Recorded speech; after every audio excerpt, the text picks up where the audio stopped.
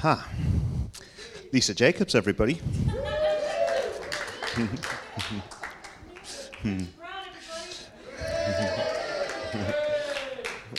Okay, that'll do. Couple of things.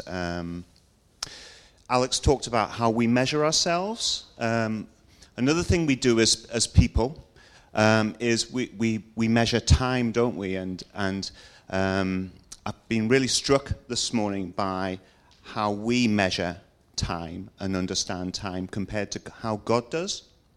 Now, I don't claim to understand God's understanding, but I know that mathematically we place a big importance on the past, and we place a big importance on the future, and the division between the past and the future, that is the present, mathematically that's kind of has the value of 0, doesn't it? Because it's just like a mark on a ruler.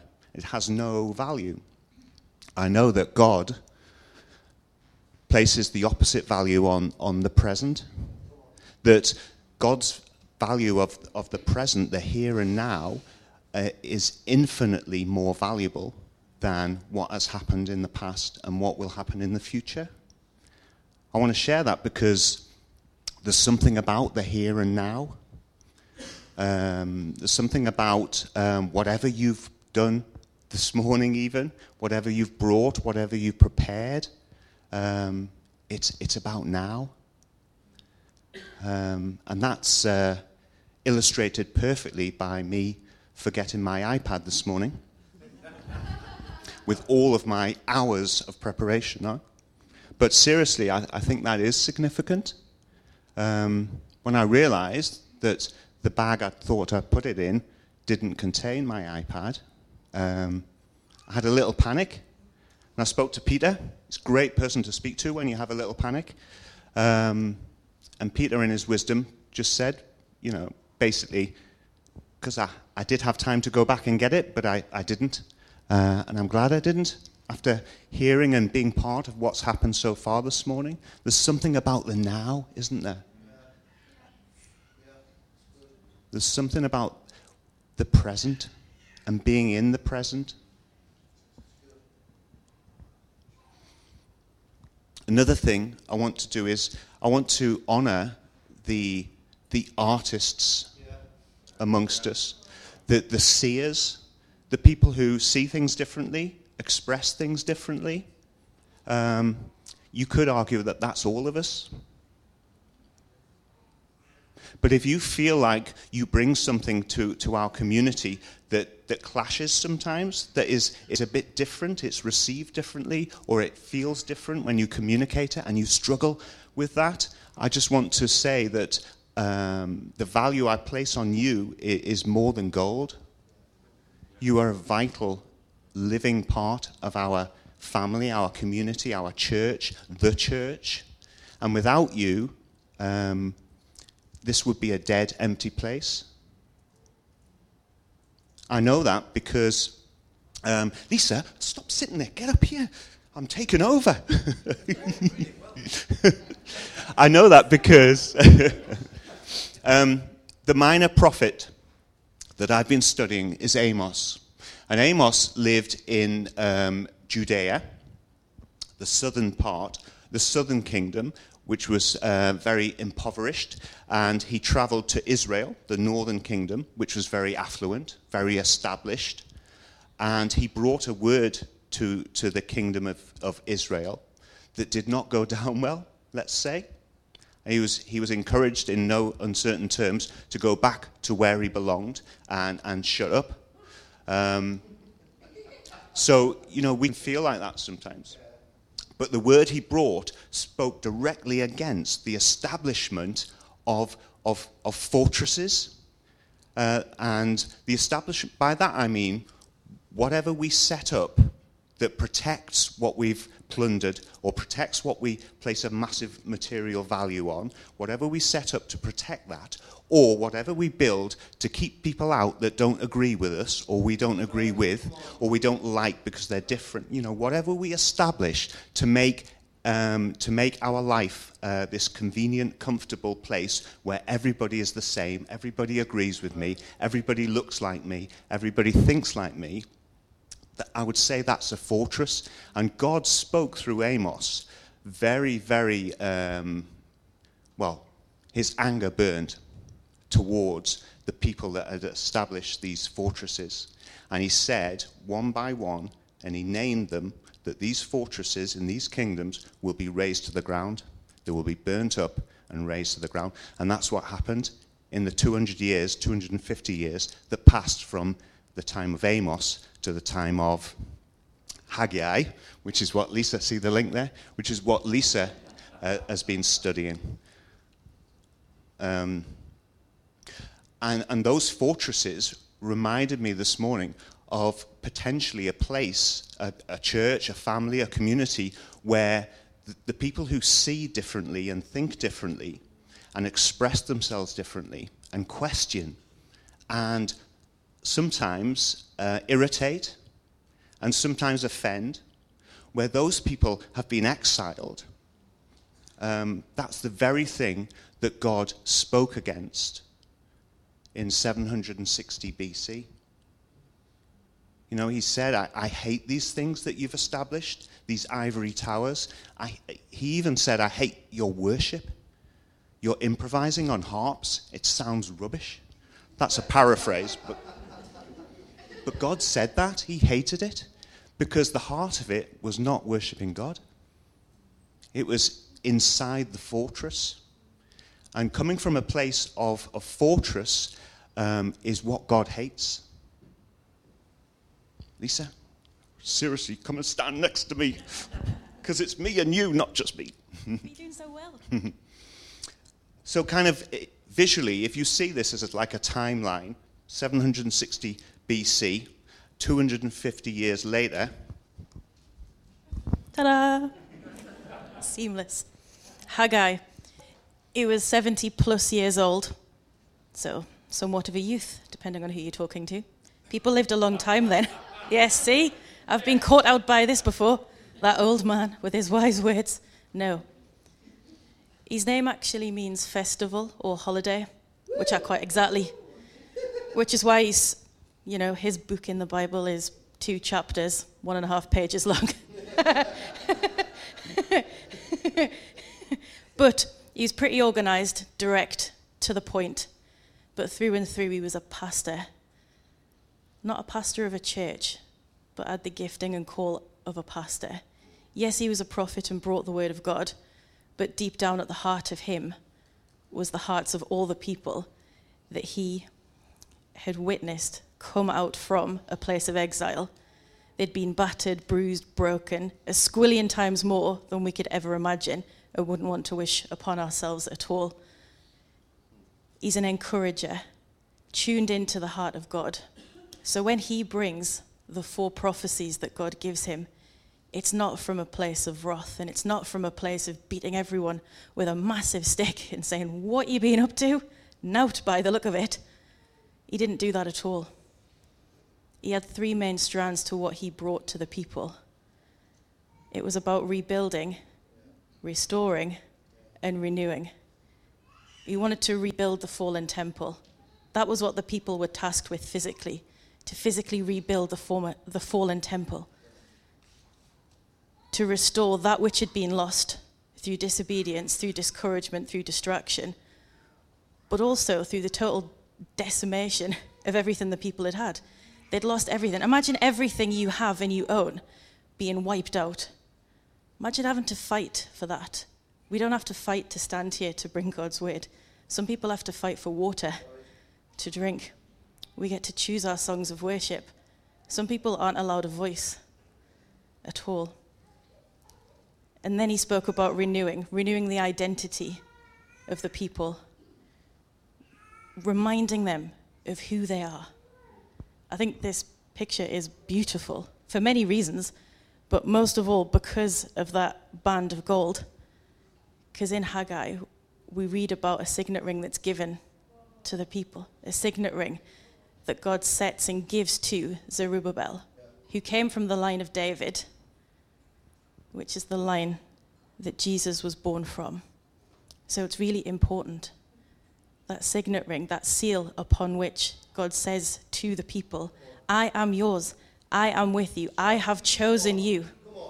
So when we looked at these two prophets, one thing that we thought between us was, it's all well and good reading the Old Testament, but what relevance does it have now? Well, the relevance of the right here, right now is summed up perfectly in this picture we've just been shown by somebody who's never been here before and to whom I hadn't spoken to until 10 o'clock this morning.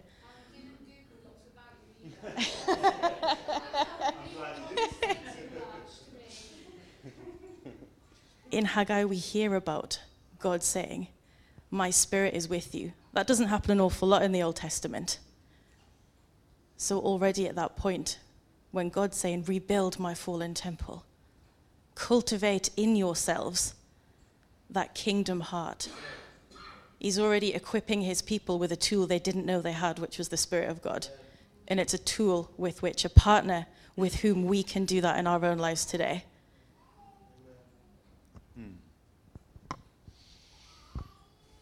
So this farmer, Amos, who by his own admission wasn't a prophet,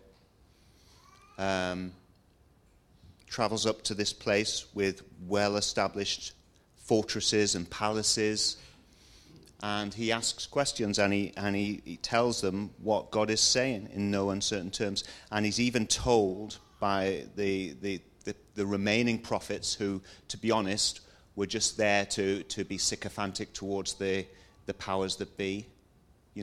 They'd made sure that in their youth they had got rid of all the actual prophets in that part, in Israel. And he was told to go back to Judea. But he spoke against these fortresses. He spoke against the absolute wickedness.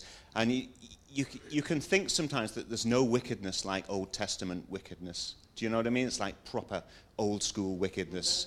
But actually that's wrong. When I read all of the awful things, really awful things that the people of Israel were involved with, the injustice, the inequality, the hatred, just the lack of kindness, humility, justice that Peter spoke about last week. It's easy to start believing that actually that was then and people were awful, but actually every single thing described, unfortunately, in that book and that prophecy still takes place today. So that hasn't changed. In terms of wickedness, we've learned nothing over the centuries, over the millennia. We've learned nothing. The other thing that hasn't changed is God, of course. And yet God feels and sounds very different in the Old Testament than he does now. And again, thank you, Peter, for an excellent word last week, where you described what has changed and what hasn't changed with God. And that our salvation is the thing that's changed. The covenant we've stepped into with God is the thing that's changed. He still hates the same things. He still loves the same things. And thankfully, he loves us. But he hates the establishment of fortresses. And 250 years later, Haggai talks about the rebuilding of the temple. Now, it says in the Bible that the temple now is us. We are the living temple. Just let me read from an actual Bible that I've found some writing in. Preparation, you see.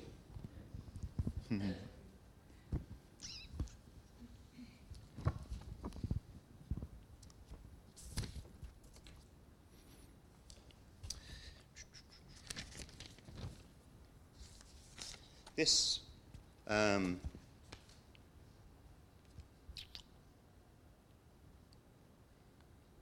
consequently, you are no longer foreigners and aliens, but fellow citizens with God's people and members of God's household, built on the foundations of the apostles and prophets, with Christ Jesus himself at the chief as the chief cornerstone. In him the whole building is joined together and rises to become the holy temple in the Lord. And you in him too are being built together to become a dwelling in which God lives by his Spirit. That's Ephesians. And in 1 Peter, it says, this is one of those passages where if you read nothing else in the Bible, you know it's one of those.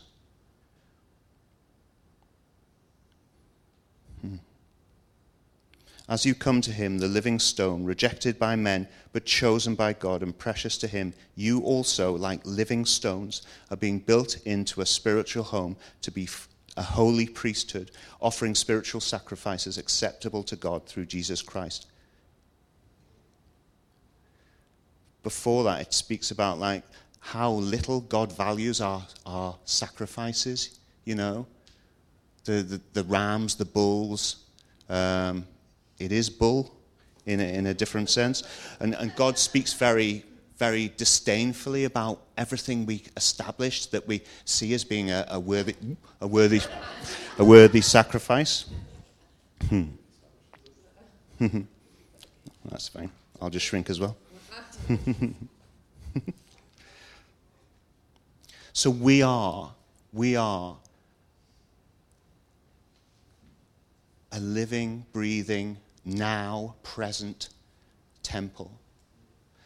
And when we operate from a place of temple, not a place of fortress, that's when we start doing justice, loving kindness, and walking in humility with our God.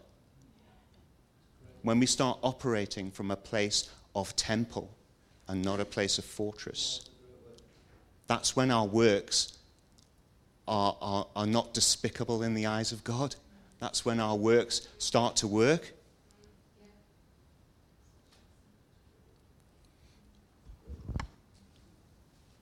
So what are we building and what are we cultivating?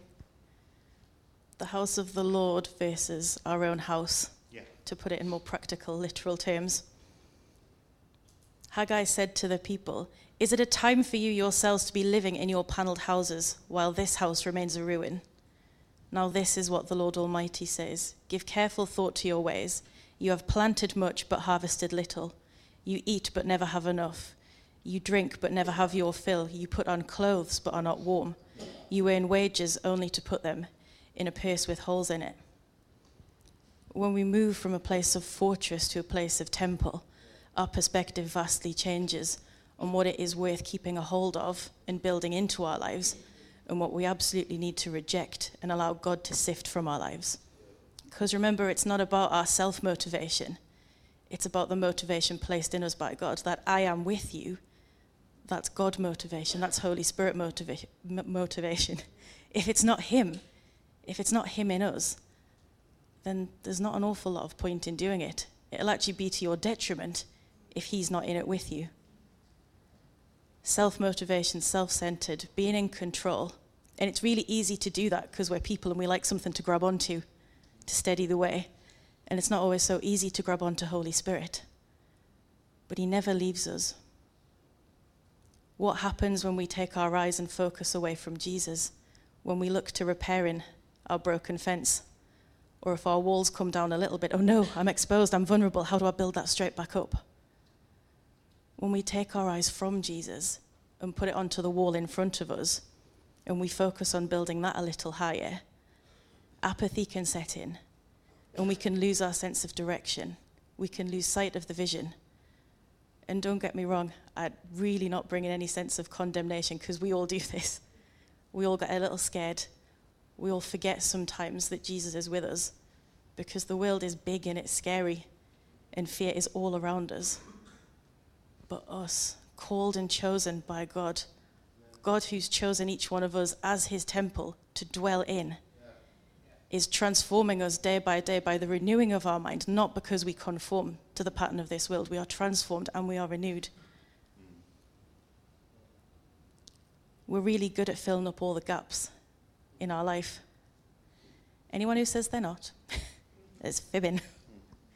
it's really good to fill the gaps up with stuff. And I'm on a prayer ministry team, and I can't tell you how many times we break off the bonds of people that have set in, the strongholds. We pray out the muck. People come and put their stuff before Jesus, and we pray a blessing over them, and they get ready to move, and we say, no, you can't go yet.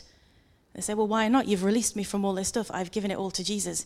Yes, that's fantastic. But have you waited to receive his mercy, his grace, his love, his peace to fill in those gaps? Because I can tell you, Jesus is the foundation on which we set our lives upon, the cornerstone of which there is no other like him. We're not invited to establish a new foundation. We're invited to establish our lives upon the foundation that has already been established in the heavenlies and here now on earth. So it's so important that we choose to allow Holy Spirit to fill in those gaps in our foundation, because he does it ever so gently. He's ever so lovely.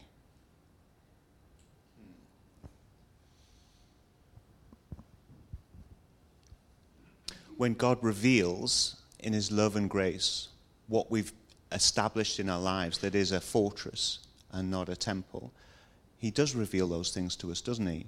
In a gentle way. And also in a gentle way, he I guess, seeks our permission to raze them to the ground, to destroy them.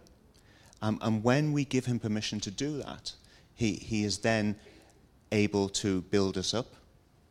And with that in mind, just thinking about the expression raised to the ground, it's an oxymoron really, isn't it? Because raising implies going up, but to the ground implies going down. So I almost get the sort of picture of if a building is raised to the ground, it kind of goes up a bit like a cartoon first and then slumps down to the ground. And I think I finally thought of a title for this painting, and that it's Raised to the Ground. Because there's something in that painting about being pushed down low, but being raised up high, you know? So, yeah, I finally thought of a title, Raised to the Ground. So what will we allow God to raise to the ground so he can raise us up on the right foundation? It could be something really relatively small and insignificant, but nevertheless, we've established something that we're seeking to protect with the walls of a fortress. Will you allow God to reveal that to you and to raise it to the ground?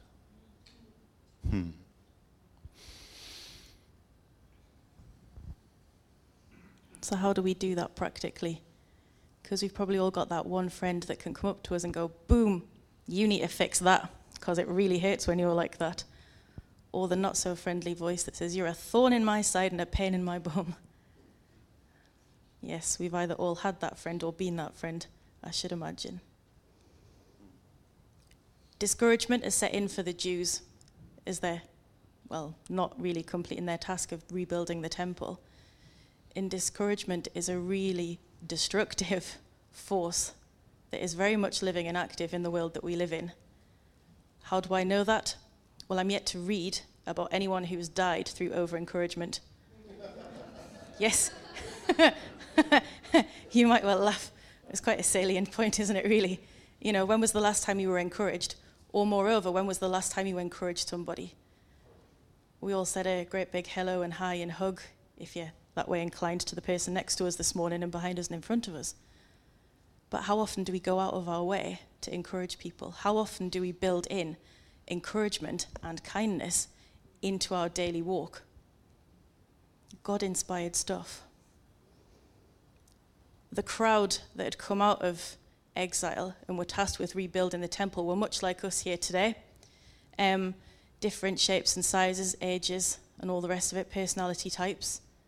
And for some, they had seen the old temple. They had seen the former glory of God. So if you were to ask them, wow, what was it like back then? They'd tell you it was amazing, phenomenal, glorious, lit up. The worship was like nothing you'd ever heard before. Those people were so anointed. You know, the way they did that was fantastic.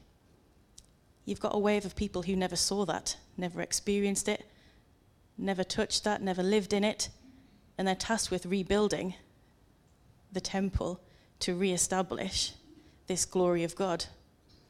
Well, how do you have a framework for that if you've never seen it, tasted it, experienced it, touched it?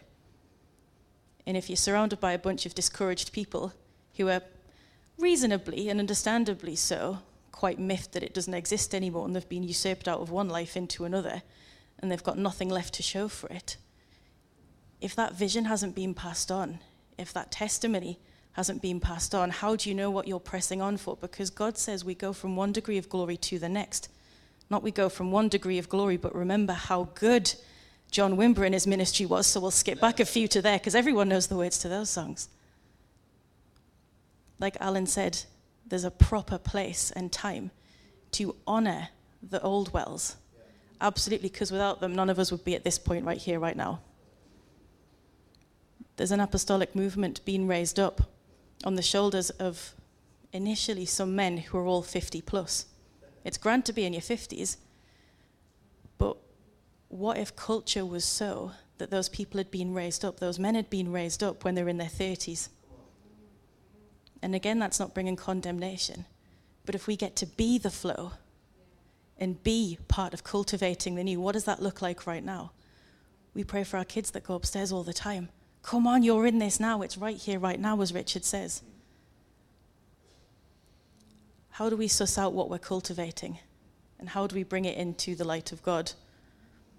Well, we go back to Psalm 139 and say, search me, O Lord, and test me. Sift out any anxious thought within me. That's what we do.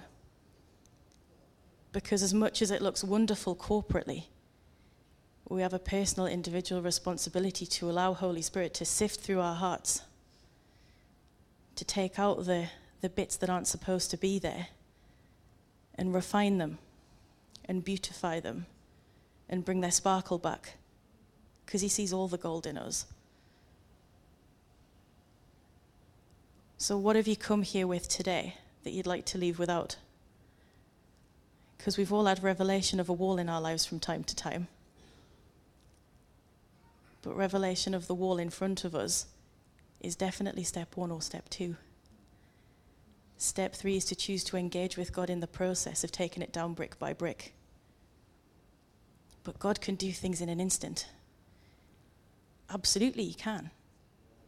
But as Haggai shows us, 3 months of being steadfast in God doesn't necessarily instantly undo 16 years of turning away and living in disobedience.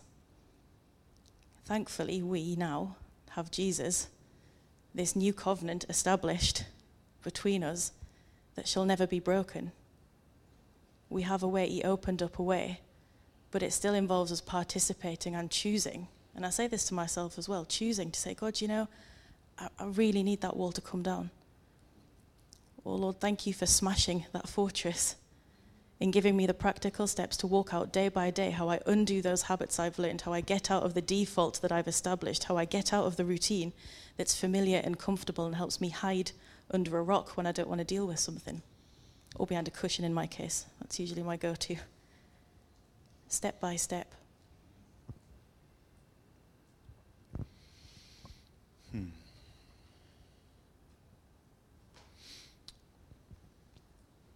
So let's leave it there from our input. Let's continue to just be in the present, in the now, with our living, breathing temple relationship with the cornerstone.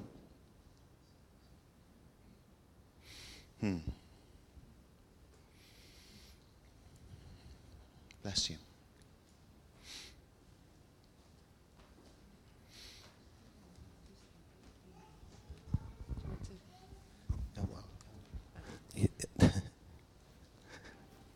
Alexander Boddy was an amazing man of God. And we hear of people from all over the world flock to that church. Not really because of Alexander Boddy, but because of the presence of God that was stewarded by Alexander Boddy. And one of the people who flocked to that church, somebody we all know called Smith Wigglesworth. But let me tell you something. Smith Wigglesworth turned up at the church and left disappointed. And he was so disappointed and frustrated, he decided to go to the vicarage to let Alexander know. And Alexander wasn't there, but Alexander's wife was. And it was her who laid hands on Smith Wigglesworth. Smith Wigglesworth received an anointing of the Holy Spirit through the laying on hands of Alexander's body's wife. We are all wells. We all carry that same capacity